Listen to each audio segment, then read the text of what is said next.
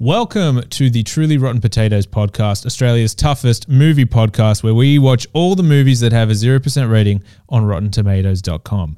I'm here with my guest, my friend, my co-host. It's Mitch Gosling. Man, you're always jaying me up. I love it. Former friend, former co-host. All right, so we host this movie podcast. You guys may have heard of it. We have a few other hosts. We've got basically the best movie people in Australia to host this post. And two of them aren't here right now. Yes. It's very unfortunate. Some of us have families. Some of us have obligations. Some of us are just, clinging to life. Clinging to dear life with the COVID virus. But we are here, and that's all that matters.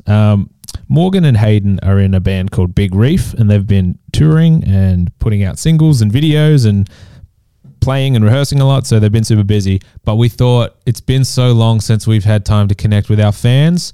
It's time to connect with our fans. This is for you guys. This is for you out there.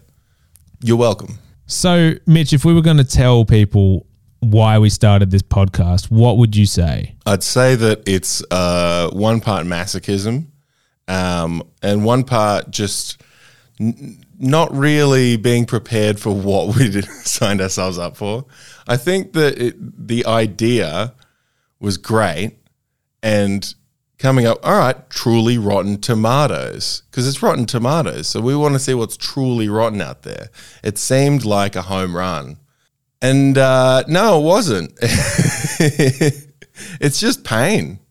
I guess what happened was I think Morgan had the idea of watching all the films that had a 0% rating on Rotten Tomatoes, which for those who don't know is a critic aggregate website. So they're not giving it that score, but it takes all the scores of all the official critics that watch these films and it aggregates them into a percentage of people who gave it a rating over 6 out of 10 or over. So a positive review versus negative, fresh versus rotten. I've heard people thought that you want to be rotten. They're like, rotten is good. Really? Yeah. Or they thought that, they thought that the scale was upside down, which is really funny, but you want a high percentage.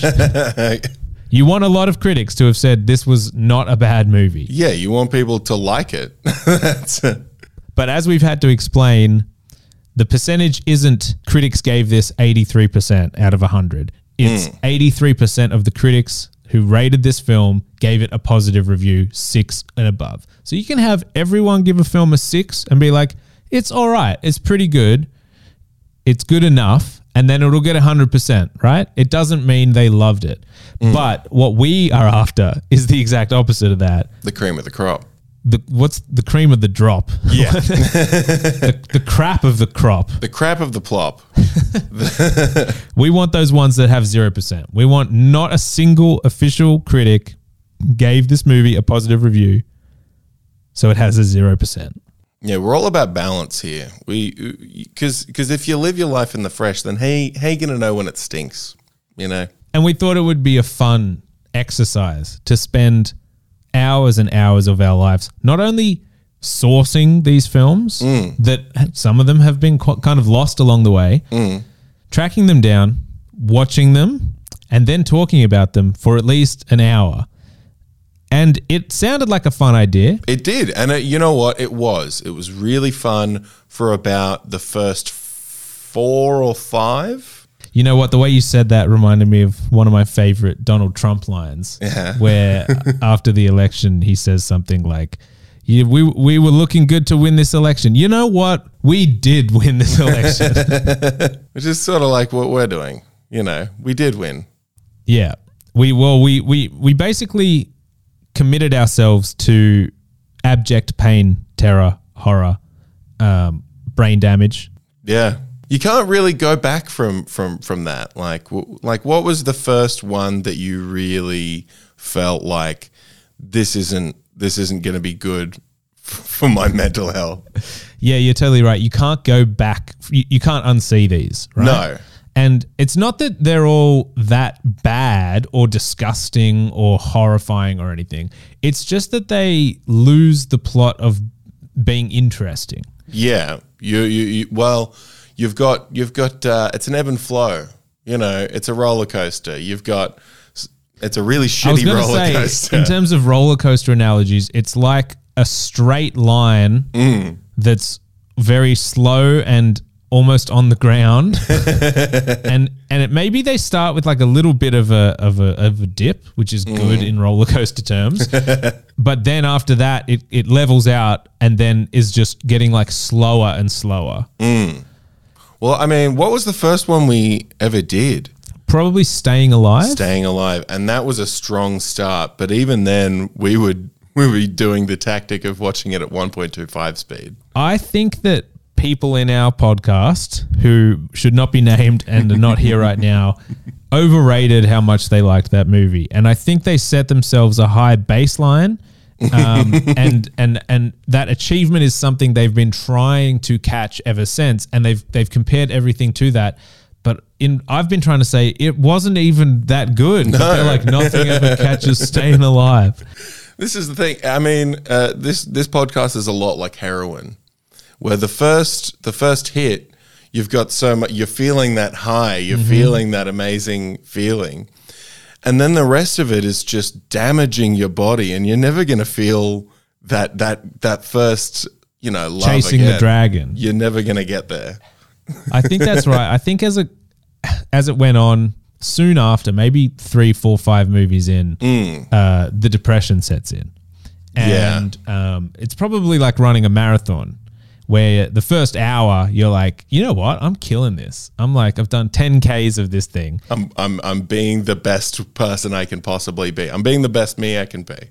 And then after that, the fatigue starts to set in and the reality starts to set in. And the point where you go, how much longer do I have to do this for? Because I'm not actually enjoying this at all. It's possible when I'm done, I will look back on it and be like, what an accomplishment. But until we get there, I am just slogging through muscle fatigue. Like it really is a mixed bag there. And I do get excited these days because, I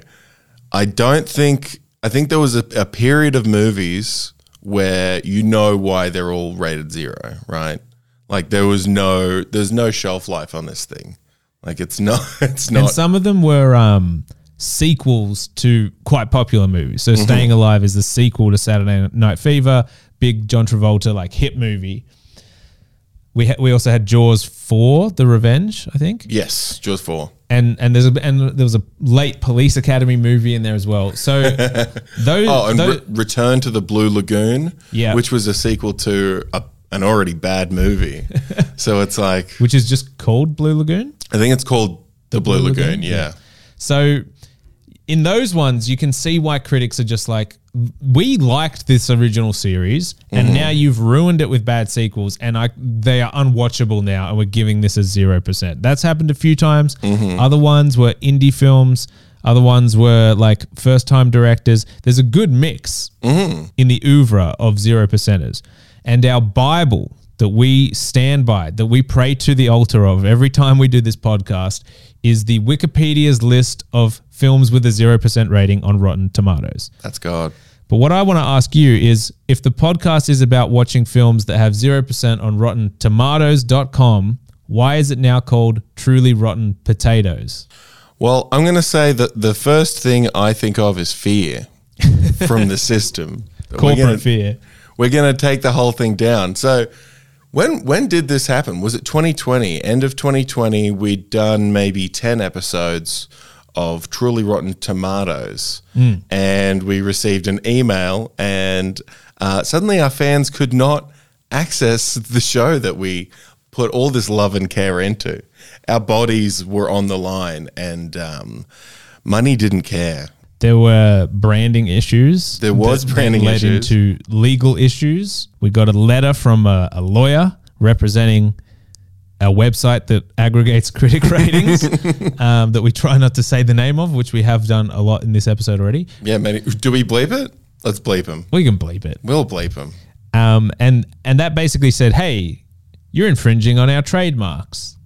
And mainly, we were using the name in our name. And we were also potentially using some similar logos if you wanted to take the most drastic opinion of what similar is. Obviously, I'm not admitting to anything in a legal sense. I'm just saying No, there were similarities.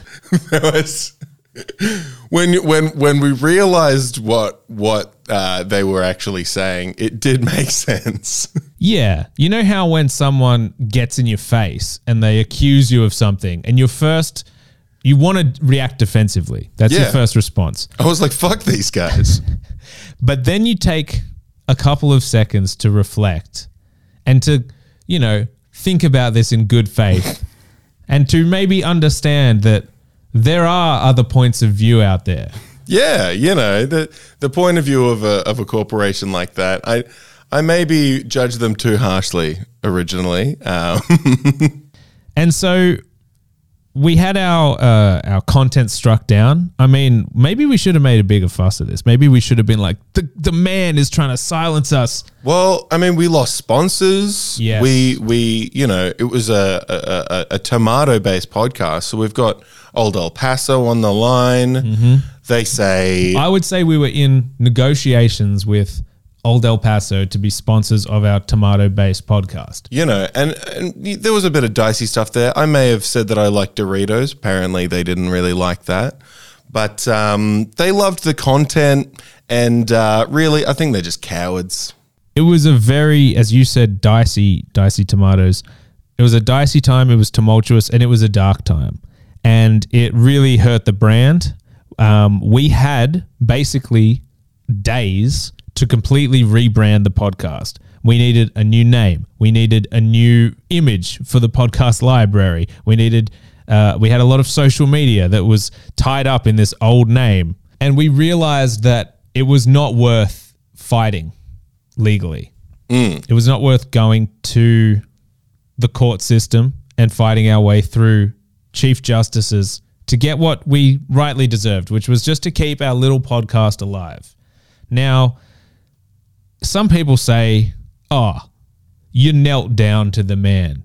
You took him in your mouth and you called him king. You bent the knee. You kissed his ring. All the kind of slightly homophobic things that people say about. We did. So we did, by many accounts, bend the knee to corporate America. We pledged fealty. We apologized and we rebranded. And that's where... basically, the conversation was, what's the closest name we can still have that doesn't infringe on any copyrights or trademarks? And Truly Rotten Potatoes was born. It was a really difficult decision, one that took some heavy deliberation. It definitely wasn't an hour-long conversation. And I'm not proud of how I reacted in terms of being the CEO of our company. Yeah, you really went to shit. When the pressure came down. You were in shambles. I went full Elon Musk. Yeah, I was seeing you and I was like, he's laid off all the staff. Mm-hmm. They weren't even getting paid. Nope. They got a few tomatoes here and there, but they weren't in any kind of good state. And that was it. It was like, we can't pay people in tomatoes anymore. We have to not even mention the word. So we rebranded and we turned into Truly Rotten Potatoes. And it was right around the time that COVID, the SARS-CoV-2 pandemic was. Vid? Yes. Right. So that's like a co-produced video company. No. You should watch the news. I've been suggesting that for a while, but no, I've got Netflix. Cool. You know the period when nothing was coming out on Netflix for a while because yeah, that was bullshit. Anyway, we did rebrand, and since then we've gone on to make upwards of just under 50 episodes of this show. Not all of them talking about films or potatoes, but many of them.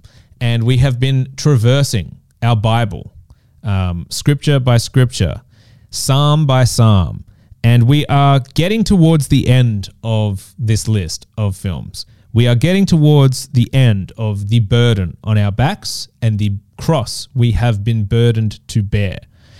I'm excited to end this podcast. Me too. It is bittersweet though, isn't it? Like a little bit. it's one of those things where you know, it was so hard, but I mean, I got to say the copyright strike feels like a turning point in the podcast where it became really fun, and we managed to get our biggest guests and stuff like that. Yeah. Yeah, once the name was all sorted and the sponsors were back, we could get those hardcore guests, and we've had some great people come on, and we've forced some great people to watch some not great films, and that's probably what I'm the most proud of. What's the one you feel the worst about? Like the movie that we ended up showing someone that you know they had a horrible time with. The guest that I'm the most proud we got would probably be Scott Owen, the bass player for The Living End. Definitely. But he seemed to kind of enjoy the movie. He loved it. And it was just on Netflix. Didn't. Yeah. So that wasn't too much of a painful thing for him. I think he just watched the movie with his daughters or something. So, but there are a few that we've made. We made Michelle Brazier watch basically a softcore pornography film called Killing Them Softly. Killing Them Softly. Yeah. Not to be confused with the Brad Pitt Obama era. Yeah. Killing Them Softly. Yes, not the Andrew Dominic movie from a few years back, but the sexual movie called, I've just looked it up. It was actually Killing Me Softly. That's the distinction. From the early 2000s, starring Heather Graham. Right. With the quote-unquote possibly unsimulated sex scene. Yeah, so we don't research these potatoes beforehand. That's always been one of our rules. We don't want to go in knowing trivia. So we don't even want to know who's in it necessarily. Sometimes we'll look at just like what's the next movie and maybe the genre or what year it came out, and maybe we already have heard of it and know a little bit. But the rule is you're not going in with a dissertation. We're not breaking them down. So you'll be watching and you go, oh, this guy directed this movie. Oh, this person popped up in it, and it's like a fun surprise. Yeah, you want to actually experience the everything that this movie has to offer, because I mean. Yeah, otherwise I feel like that's more pain, right? Yes. But making someone you don't really know, which a lot of our guests they're doing us a favor. They're partaking in this fun little experiment that they know is Australia's toughest and hardest podcast. They know. The word's out there. And then they watch the movie, and then we say, what did you think? And they're like, you strange boys made me watch a porno. I felt really bad during Cabin Fever. Yes, because we did that with Conchetta Caristo. Yeah, and I think that was the one where watching it, I always have that thought of like, it's always when we have a really sweet guest that they get the really fucked up ones. Yeah, that was like, especially when it's someone who doesn't particularly have an affinity towards horror or gore based movies. And then you feel like I've tortured you by making you watch this. I mean, if they came back to us and just said, "Hey, I can't watch that movie. I turned it off, and I'm not going to do it," we would still have them on the show to talk about it. But most people are troopers. They've committed to doing this. They rise to the challenge. They know it's Australia's toughest podcast. You gotta kind of crawl through the mud. Yeah, they know it's worth it in the end. But when you know you've made someone physically ill for some lols on a microphone, you definitely feel some guilt. And you're like, do they feel like they're entering like the freak chamber? Like, yeah, that's the other thing is they don't know us, so they're coming in like, oh, am I about to just? Yeah, what have I signed up for? Who are these freaks? Do they just watch torture porn movies all the time? And the answer is yes, but that's not what the show's about. That's not. Yeah, we save that for our free time, my free period. So. Is there any movies that really stand out to you? From the list? From the list that we've watched that you still go back to or think about in a positive light? I don't think I've gone back to any single one of these, but I will say Problem Child stands out to me in my brain. I'm like, that's one that I was, you know, when you're watching a movie and you can't quite believe what's happening and your mouth slowly kind of keeps opening. You're like, oh, no. Yeah, Problem Child was one of my favorites. I definitely know it's one of my highest rated.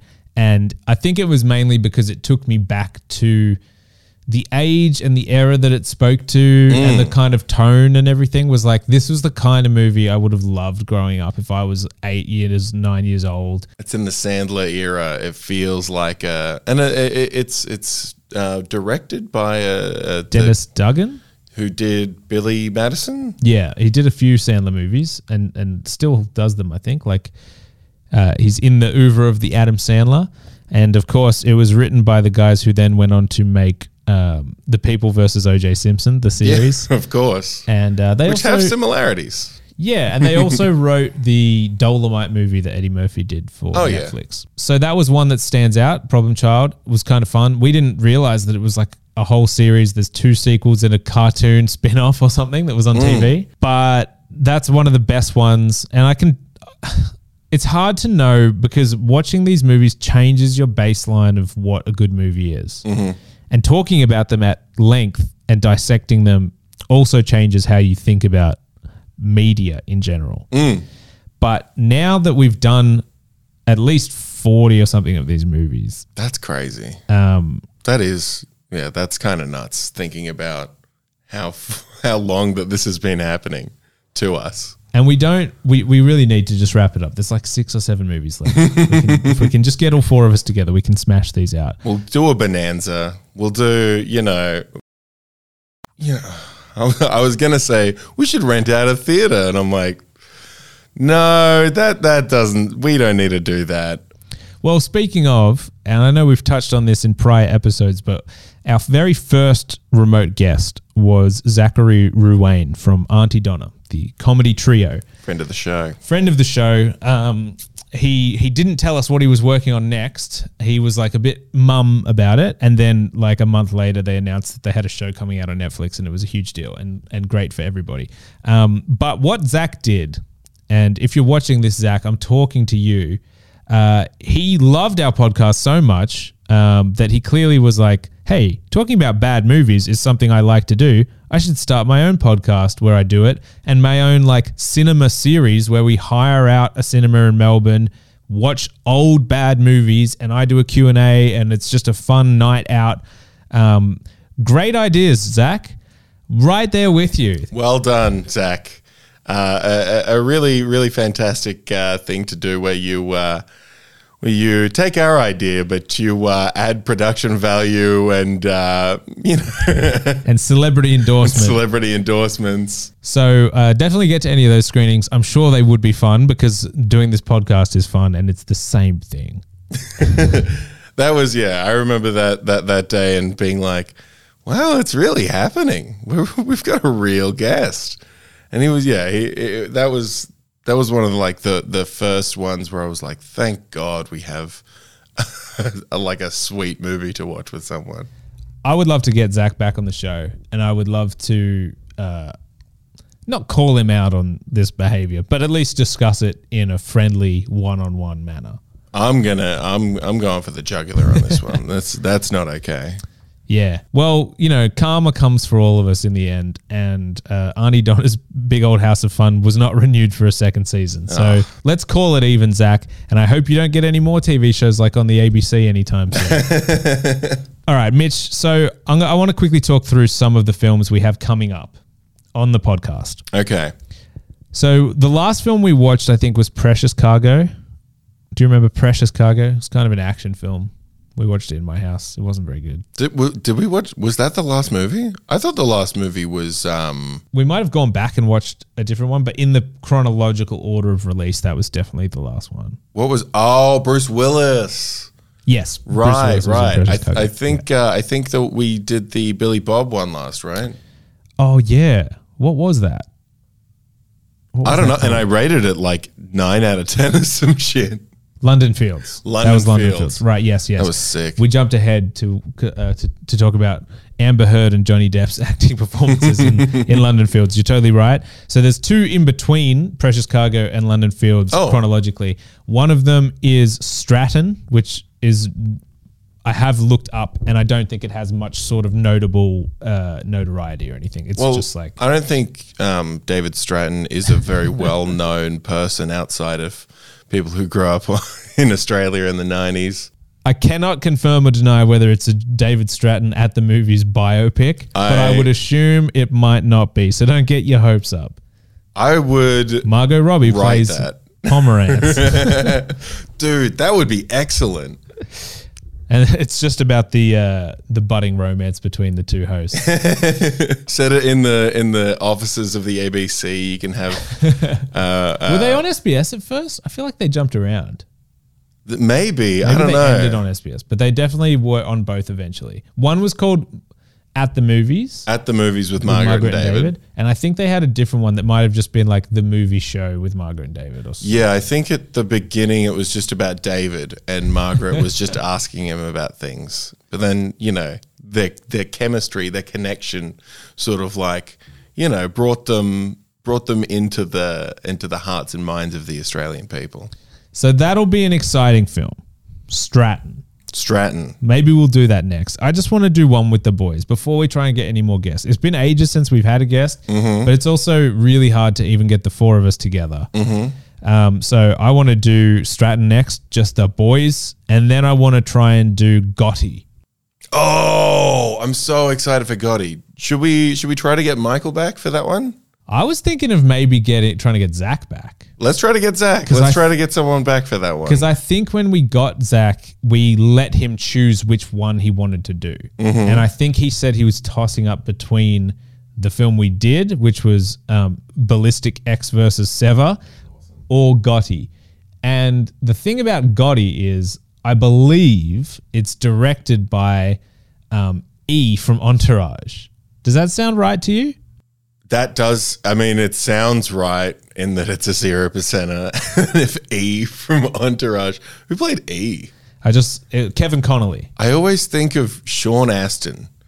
He's a real Sean Astin looking guy. I don't know why. To me, he's got a bit of a croakier voice than Sean Astin. But Kevin Connolly was friends with Leo DiCaprio, Tobey Maguire. They were part of, was it the Brat Pack or the Rat Pack? I think it's the Brat Pack. The Brat Pack. Because the Rat Pack is like Sinatra and Dean Martin. Yeah.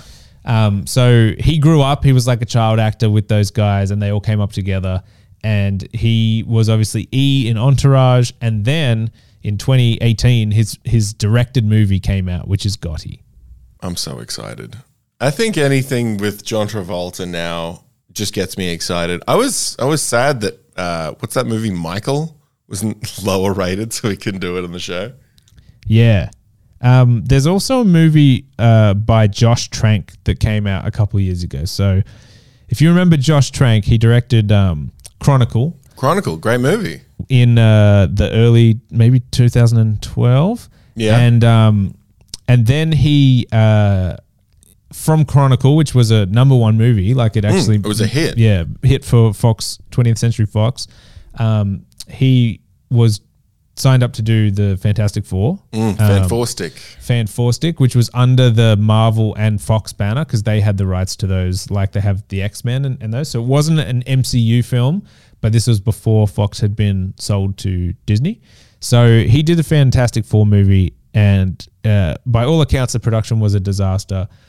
There were a lot of reports that came out at the time that were what you call like damage control, but from different people involved in the movie. So they were basically claiming that Trank like went completely off the rails, was either drinking or doing drugs. His dog tore up his like apartment. He went over budget, and it was one of those movies where they basically fired him from it before releasing it and did a whole bunch of reshoots, I think, without him as well. There's a really interesting series where he did an interview with Kevin Smith like right before it came out. Oh, whoa. And it's like it's hours long. It's his whole history. He talks about how he came up in the industry and his whole history to getting that movie and how excited he was for it and how he was trying to do this kind of like body horror thing with the Fantastic Four. He's trying to do like a Cronenberg superhero movie, which just sounds fucking awful. Basically, at the end of this, he's like, the movie's coming out in like a couple weeks. I don't know if he says the words like I'm proud of it, but he's definitely not being like it was a horrible disaster and I disown it or I want my name off or anything like that. It's quite an interesting conversation where it all sounds cool. Then And then they say like, we'll do a second part when the movie's out so we can talk about like what happens in the movie. And then the episode ends and then the movie comes out and it does really badly, kind of gets destroyed by the critics. Not 0%, but probably I'm going to guess like 35, 40%. Right. And loses money, and all these stories had already come out about him. So they never do a part 2. It's like one of the biggest cliffhangers in my personal life is like, where is Kevin Smith's part 2? And now it's been, I don't know, 6 years or 7 years or something. So I always wanted to hear that part 2, and I don't think it's ever coming. But for years after that, I was like, what's Trank going to do? Can you bounce back from basically bungling a giant production, whether it was his fault, whether he just fell out with the producers, whether they didn't want to do what he wanted to do? Who knows? Those studio movies are like an unwieldy beast. There's hundreds of millions of dollars on the line, and I don't think you have the control that people think directors have in those. Not at all. So I'm waiting for years. I'm following. He deletes his social media. At some point he starts posting Instagram stories, but again, I think he's like, his feed is blank. He's not interacting with anyone. No one's like leaving him comments or whatever. Then he finally announces that he's working on a new movie. And that movie is an Al Capone movie with Tom Hardy playing Al Capone. Oh, okay. And it's called Capone. And I haven't even seen it, but I've wanted to see it because he kind of came out again and had to promote it a bit. It wasn't a major studio release. It was like totally an indie kind of movie. And it went into a few film festivals and things. And then it didn't even release in cinemas. I think it was like a VOD release in the US. But from what I've read, it's like old Al Capone. It's not like the Untouchables Al Capone. It's like Al Capone when he's old and has like syphilitic dementia and is just rotted his brain. Yeah. So, and it's art house as well. It's not like cool gangster movie. It's like indie movie about old man who committed crimes. So it also came out it was very polarizing. Like I'm pretty sure the reviews were like right down the middle in terms of, and I can look this up, but yeah, I think it's like a 50%, even maybe like 48, 49, like right on there where some people just hate it. And the only thing I've heard about it is that Tom Hardy like shits himself in it. And like, because that's what happens when you have dementia. It's like you just wake up in your bed and you've shit yourself and you're covered in shit. And right.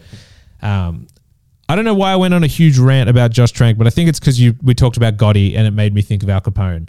And just the dream of like being a Hollywood director and getting the comic book movie, the big one, and then things go maybe some in your control, maybe some not. I don't think he ever took the blame and was like, I fucked this movie up. I think he was like, he came out and tweeted when the movie came out, basically like, I made a good movie. It's a shame no one will ever get to see it. Something like that. Basically being like, the version they're putting out is not the movie I made. How much do you believe people when they say that? You know, because I think with superhero movies, there's a lot of examples. There's David Ayer and his Suicide Squad movie. He's like, I made this fantastic like thing about trauma, and you watch the movie and you're like, how does that relate to this sort of like, you know, edge fest kind of, you know, you just like porny shots of Margot Robbie. I'm like, this doesn't seem right. Like Jared Leto's chewing the scenery kind of shit. And then, you know, with Josh Trank, like I understand wanting to bring something new to the idea of the Fantastic Four. Is the Fantastic Four your avenue to make your like art house thing about like body horror and like, I'm stretching, like, come on, man. Yeah, I think the other part was he was signed on to do a Star Wars movie, I'm pretty sure as well. And I think either during the period that the articles started coming out, I think it was a Hollywood Reporter article, like he was kicked off Star Wars before he'd even filmed it or anything, just like in the early days of it. But so it's like you lose a Star Wars movie, your superhero movie comes out, everyone hates it, all these stories about you being like impossible to work with or going crazy or whatever. And it did feel to me like, I'm sure there was some of that, but I do think that when people know that a huge like bungle of a movie is coming out, because in reality, if you thought about it like a software product or something, it's like $150 million investment, maybe 200 plus. And so there's project managers and there's people in charge of it. And someone's head is going to roll for it. His head is already rolled. They fired him and like finished the movie without him. But the producers who were on it would want to be like putting like feeding stories to the Hollywood Reporter. Oh yeah, saying that like, and that's where I feel that that's a bit like I feel for the guy, because you know that studio is going to try to put all the blame on him, or like put all the blame on David Ayer or Zack Snyder for why their shit doesn't make any sense. Yeah. But also like when you're trying to, think outside the box, you're trying to do something fresh rather than trying to be like, all right, how does this actually, like, this feeling that you get from the original product, how does that translate to the screen? It's like, do we really want to get directors with their own vision? And that it's fucked up, because you do want more of a vision in like these superhero movies. You don't want them to be bland. You don't want Martin Scorsese sitting there being like, it's all a fucking roller coaster. Like, it's you do want people with their own ideas, but like, why are we getting the guy who did Training Day? Or why are we getting the guy who did, Chronicle? It makes the most sense. Get a guy who's done this movie about young superheroes and bring him in to do this big thing. But like, maybe in the early meetings when he's talking about like, yeah, I just want it to be really fucked up and you want to feel like he's on fire. You're like, do you?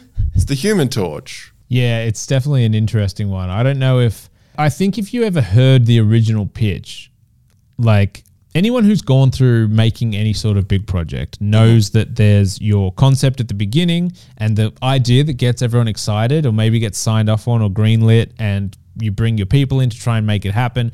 But there's just a million things that happen along the way that are small compromises, larger compromises, things just like the weather or actors not being available, whatever, all these things that change. Then you've got other hands in the pie creatively that are like, we kind of never really liked that part of what you were doing and you're doing too much of it, so we want to pull that back. We want you to cut this scene. And that's good. We don't have a VFX budget for this anymore. Or even while we're making it, another movie comes out that did something like that or did it badly and now they've turned off to it. So there's all these extenuating circumstances.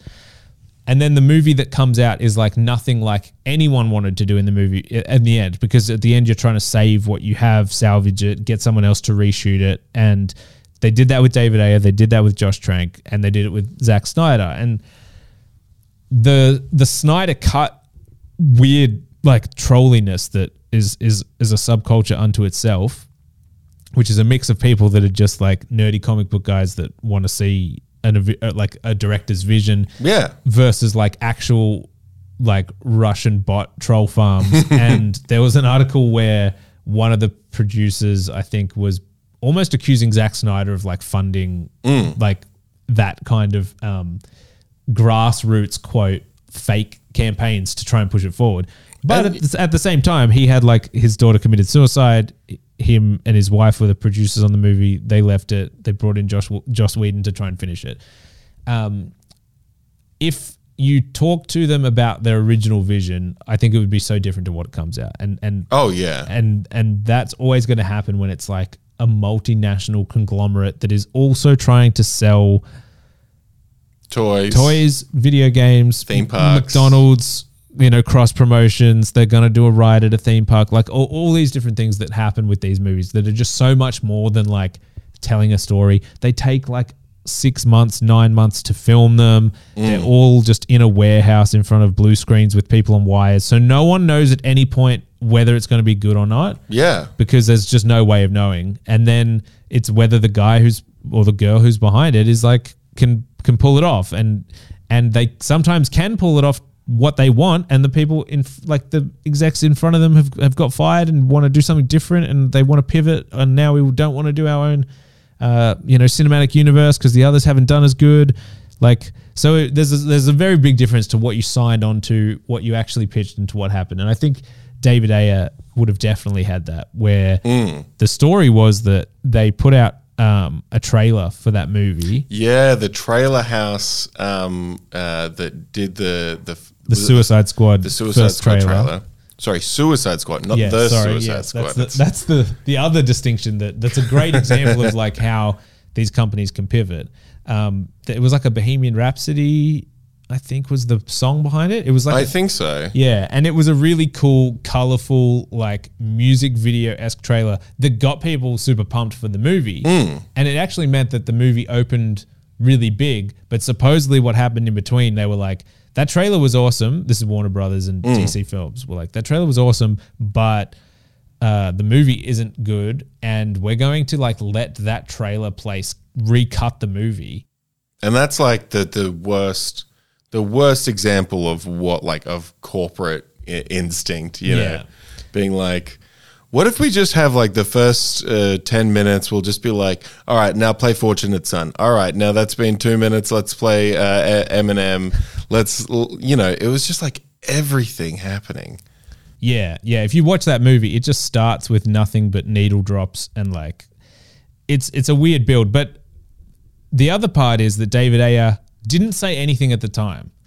And now it's been 5-6 years and he's come out and he's basically like, I want to tell people that even though I played the game at the time and now he's seen what happened with Zack Snyder's Justice League, he's saying, I played the game. I towed the company line, and now I want to be honest that the movie they put out isn't my movie. I had a great cut somewhere. There were stories in the Snyder Cut where like Zack Snyder like snuck into the offices and like stole files and then went home and edited stuff and then shot things like in his backyard with green screen and like had the actors over in COVID and things. Yeah, I think that the one of the last shots is shot at, like, over his pool or something like that, right? Yeah. So there's definitely like a world where these movies are not in control by the people who make them, but their name is on it, and that just sucks to put something out that you're like, I did work on this really hard, but the version that is out there is not the version I want to make. But guess what? It says my name, and when the reviews say Mitch Gosling's movie sucks, you're like, was it Mitch Gosling's movie? Was it? Well, like, okay, to take it back to the truly rotten list, you know, I think that the director for London Field said a pretty similar thing about his film not being his vision. But then you watch it and you think, what was your vision? Like, what did everything go wrong? You know? Yeah, London Fields was an example where the director not only said that the movie that came out wasn't theirs, but they like fully tried to not have their name on it. They completely tried to, like, there was lawsuits but again, like the producers said, you didn't do what you said you would do, you know, you were late, whatever. And then they had this huge argument and ended up suing each other to force the film to come out. So in the end, no one's really happy because the producer's like, well, we can at least try and get something out of this. But the guy's like, I don't want my name on this. I'm not going to promote it, whatever. There's a version that I would have wanted to have out there. It happens all the time. And we know that these films on the Rotten Potatoes list of 0%ers, a lot of them would have gone through similar things. I think if you definitely, if you had a good chat to the directors of every one of these movies, barely any of them would say like, no, that's exactly the movie I wanted to make. You know, I think only a handful of them. And if you said how many of these were completely meddled in by financiers and producers and other people that were in charge of money, they would pretty much all be like, yeah, all of them. But that's also what the job is, navigating those situations. Yeah. Well, like, did you ever see The Guest? Yes. And so the guys who did that, the team behind that, went on to do You're Next, which was another really great one. Great kind of subversion of the home invasion genre. And then they went into their first big Hollywood movie, which was the Blair Witch reboot. And I think the pitch that they had was really like they wanted to go in new places. And by the end of it, it's just like none of the ideas that they had actually get through. And you know, it's not a reflection of the people who actually like do these things. Like I said, like David Ayer and even Josh Trank. Like I think Josh Trank, I mean, obviously Chronicle had like a really good script. He brought some interesting things into that, like some shit I'd never seen in a movie. But like, yeah, like David Ayer doing someone like the Joker and trying to get him like a I don't know. I just don't think that he's the guy to helm a superhero movie unless you're letting him do his full thing and you're just going like, this is what we're doing. Let him go for it. Like, you know, you wouldn't get Tarantino in for one of these things and then be like, this is the one time you got to trust some people. Yeah, absolutely. I was just thinking of some of the other movies we've watched on this list and like how lost they've got along the way, how little they made sense and where that would be, where that would have happened along the way, whether it's an edit that the director didn't have, or even just logistical things where you had to cut scenes out or miss a day of shooting because of, you know, some crazy storm that destroyed your set. Those kind of things like that you just can't help. And then you're trying to salvage what you've got and you're like, I think this makes sense now, but they can easily still not. It's definitely like a hard thing to deal with. And the worst part of these jobs for those directors is that it requires a whole ton of promotion. You have to go out to the world and sell your film and the actors as well. Whenever I see clips of a junket of a bunch of actors like in a hotel room just doing 5-minute interviews for like 12 hours straight with all these different publications and they're just getting asked the most same inane questions that you can, or the person's trying to play a game with them for like a fun little viral thing where it's like, put this hat on and quote this thing to me, or look at my shirt that I'm wearing. Isn't that like this movie you used to do or whatever? And I'm just like, man, I honestly think it's probably one of the worst forms of torture, just below waterboarding, is to have to do that when you know the film is bad and you've known for like months because you could tell on set that you weren't getting what you needed and maybe you saw some dailies or a rough cut and you're just like, I'm the star of this movie and it fucking sucks. It doesn't make sense. And I have to now sit there and like nod along and be like, I'm so excited for this to come out. And I think everyone should see it because you're contractually obligated to promote the film. That's a worse kind of hell than I can imagine, Mitch. Almost worse than having to watch these films and podcast about them. I gotta say though, like there's you watch some of these and you know that, you know, like Dennis Rodman, what was his one? Simon Says. He would have had a blast doing that. Yeah. Because like he doesn't care about the quality of his fucking movie. He's in a fucking movie. It's like the Jean-Claude Van Damme one. I imagine that everyone would have just had a great time on the tour, not giving a shit about any of the reviews or anything like that. Yeah, and in those ones, you know that you're like, look, I'm in a Van Damme straight to DVD movie about like a train with a bioweapon. I'm just going to come do my job and whatever. But what does Van Damme think about it? Like, is he... I mean, I wonder what his taste is like for those kind of films. I think his taste is essentially like, I would like to be able to exhibit that I can do a kick. I would like to be with a beautiful woman.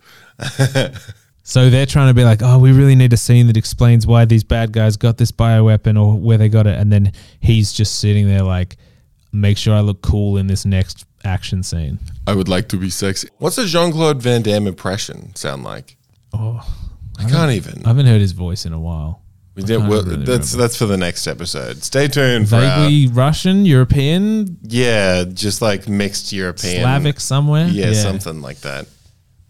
Oh, good times. Anyway, there's been some great stars on this pod, hasn't there? There's been some stars, some highlights. Let's list a few of the stars that have been in 0% movies that we've watched for the podcast. I'll start and then you throw one in. So, Bruce Willis. John Travolta. Heather Graham. Eddie Murphy. Jean-Claude Van Damme. Who was the person I just said before? Simon Says. Dennis Rodman. What if I was to go with Johnny Depp? Yeah, Amber Heard. There's so many. We've done a few. Lucy Liu. Oh, Antonio Banderas. That's right. Oh, who was in Look Who's Talking? Kirstie Alley? Oh, yeah. Damn, it's Danny DeVito. He was a dog. Who's the guy from Highlander and Highlander 2? Are you talking? Sean Connery? Sean Connery. Was he in it? Sean Connery. Connery. He's in Highlander 2 and Highlander. Who were the kids in Blue Lagoon? Mila Jovovich. Yes. I don't know who the guy was. I think he was from Charmed. I think he was the white lighter from Charmed. Yeah, I know who you're talking about. Leo. Yes. I've got some in the tank now. I've had time to think. You're looking it up. I'm dying. Oh, John Hamm. John Ritter. Which one was John Ritter in? Problem Child. Oh, yes. He's the dad. Michael Richards. Kramer himself. Oh, we're in tough territory. Oh, Linda Hamilton. Yes. Kate Beckinsale. Oh, yeah. Was her husband a famous person in that movie? In the the guy in the Disappointments Room? Yeah, in the Disappointments Room. Was the dad someone famous? Was there like a John Lithgow type or David Morse or something? They had the ghost man was from Deadwood. Oh, yes, yeah, but not the good guy from Deadwood. No, not the good guy. Charlie Sheen. Charlie Sheen was in Shadow Conspiracy, which I see on Netflix all the time. Yeah, I'm like, this is sick. John Candy. Oh yeah. Donald Sutherland. Yes. Richard Lewis. John C. McGinley is in. He's in a couple. A few of them. Is it Maria Bello? Maria Bellows from Max Steel. She was the mum in Max Steel. Oh, yeah. Oh, who's the bad guy in that? Andy Garcia. Yeah. Oh, Bobcat Goldthwait. Yeah. Who's the sound guy in Police Academy? Michael Winslow. Yeah. I mean, Steve Guttenberg. Yeah, the trio.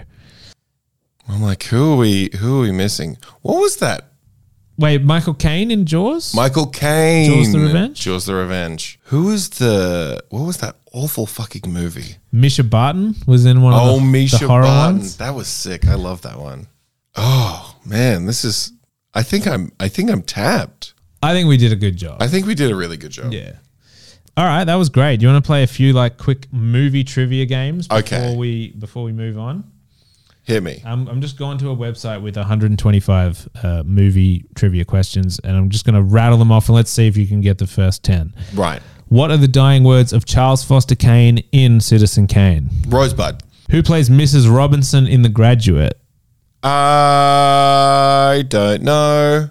What was the first feature-length animated movie ever released? Snow White and the Seven Dwarfs. In Matrix, does Neo take the blue pill or the red pill? He takes the red pill. You're killing it. For what movie did Tom Hanks score his first Academy Award nomination? Ooh, nomination? Yes. Philadelphia. Forrest Gump. Big?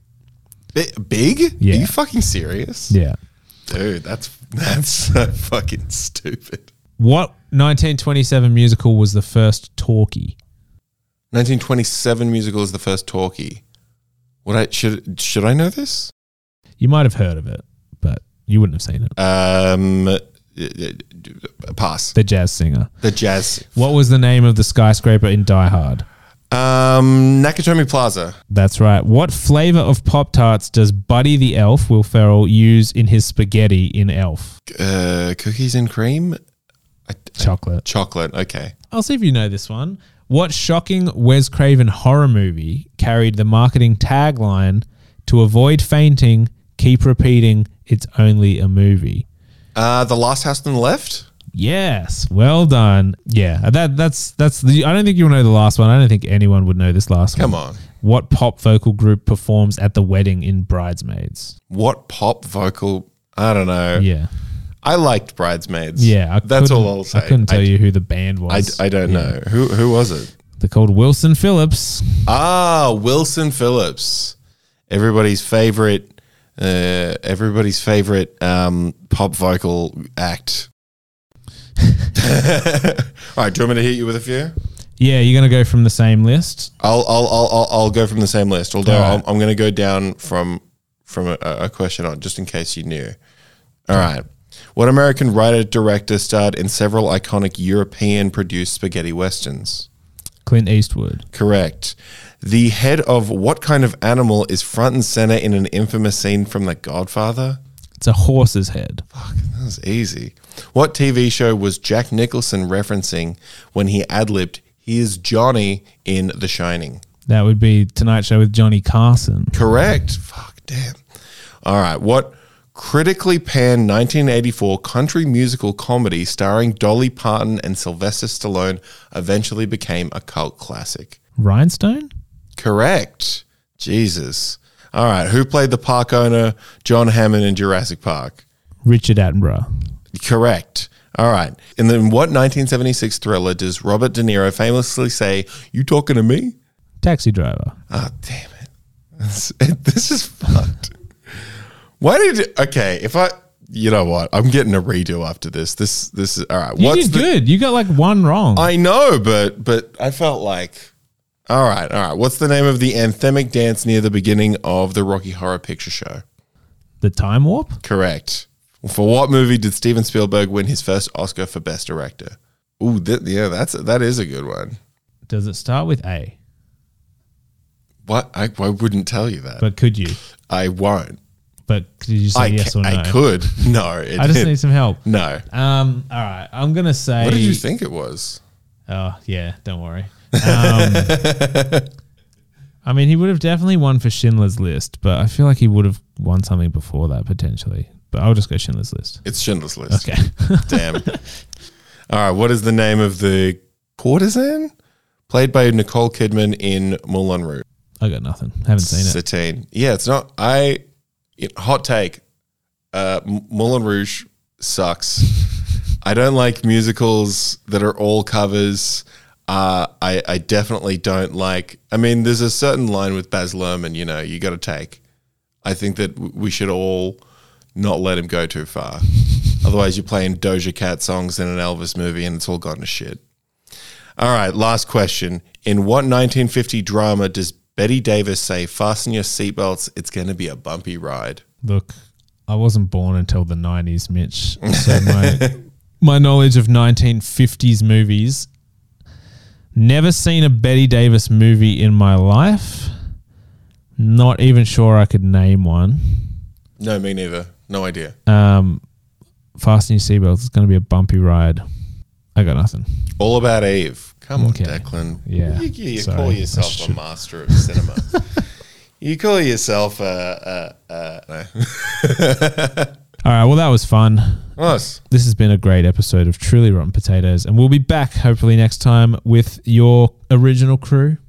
We'll talk through one of these films, probably Stratton. So if you want to watch Stratton, now's the time, so you can listen along and hear our discussion. And before we put it out, we'll get some great at the movies clips that you can watch to prepare for the episode. Thank you. Bye.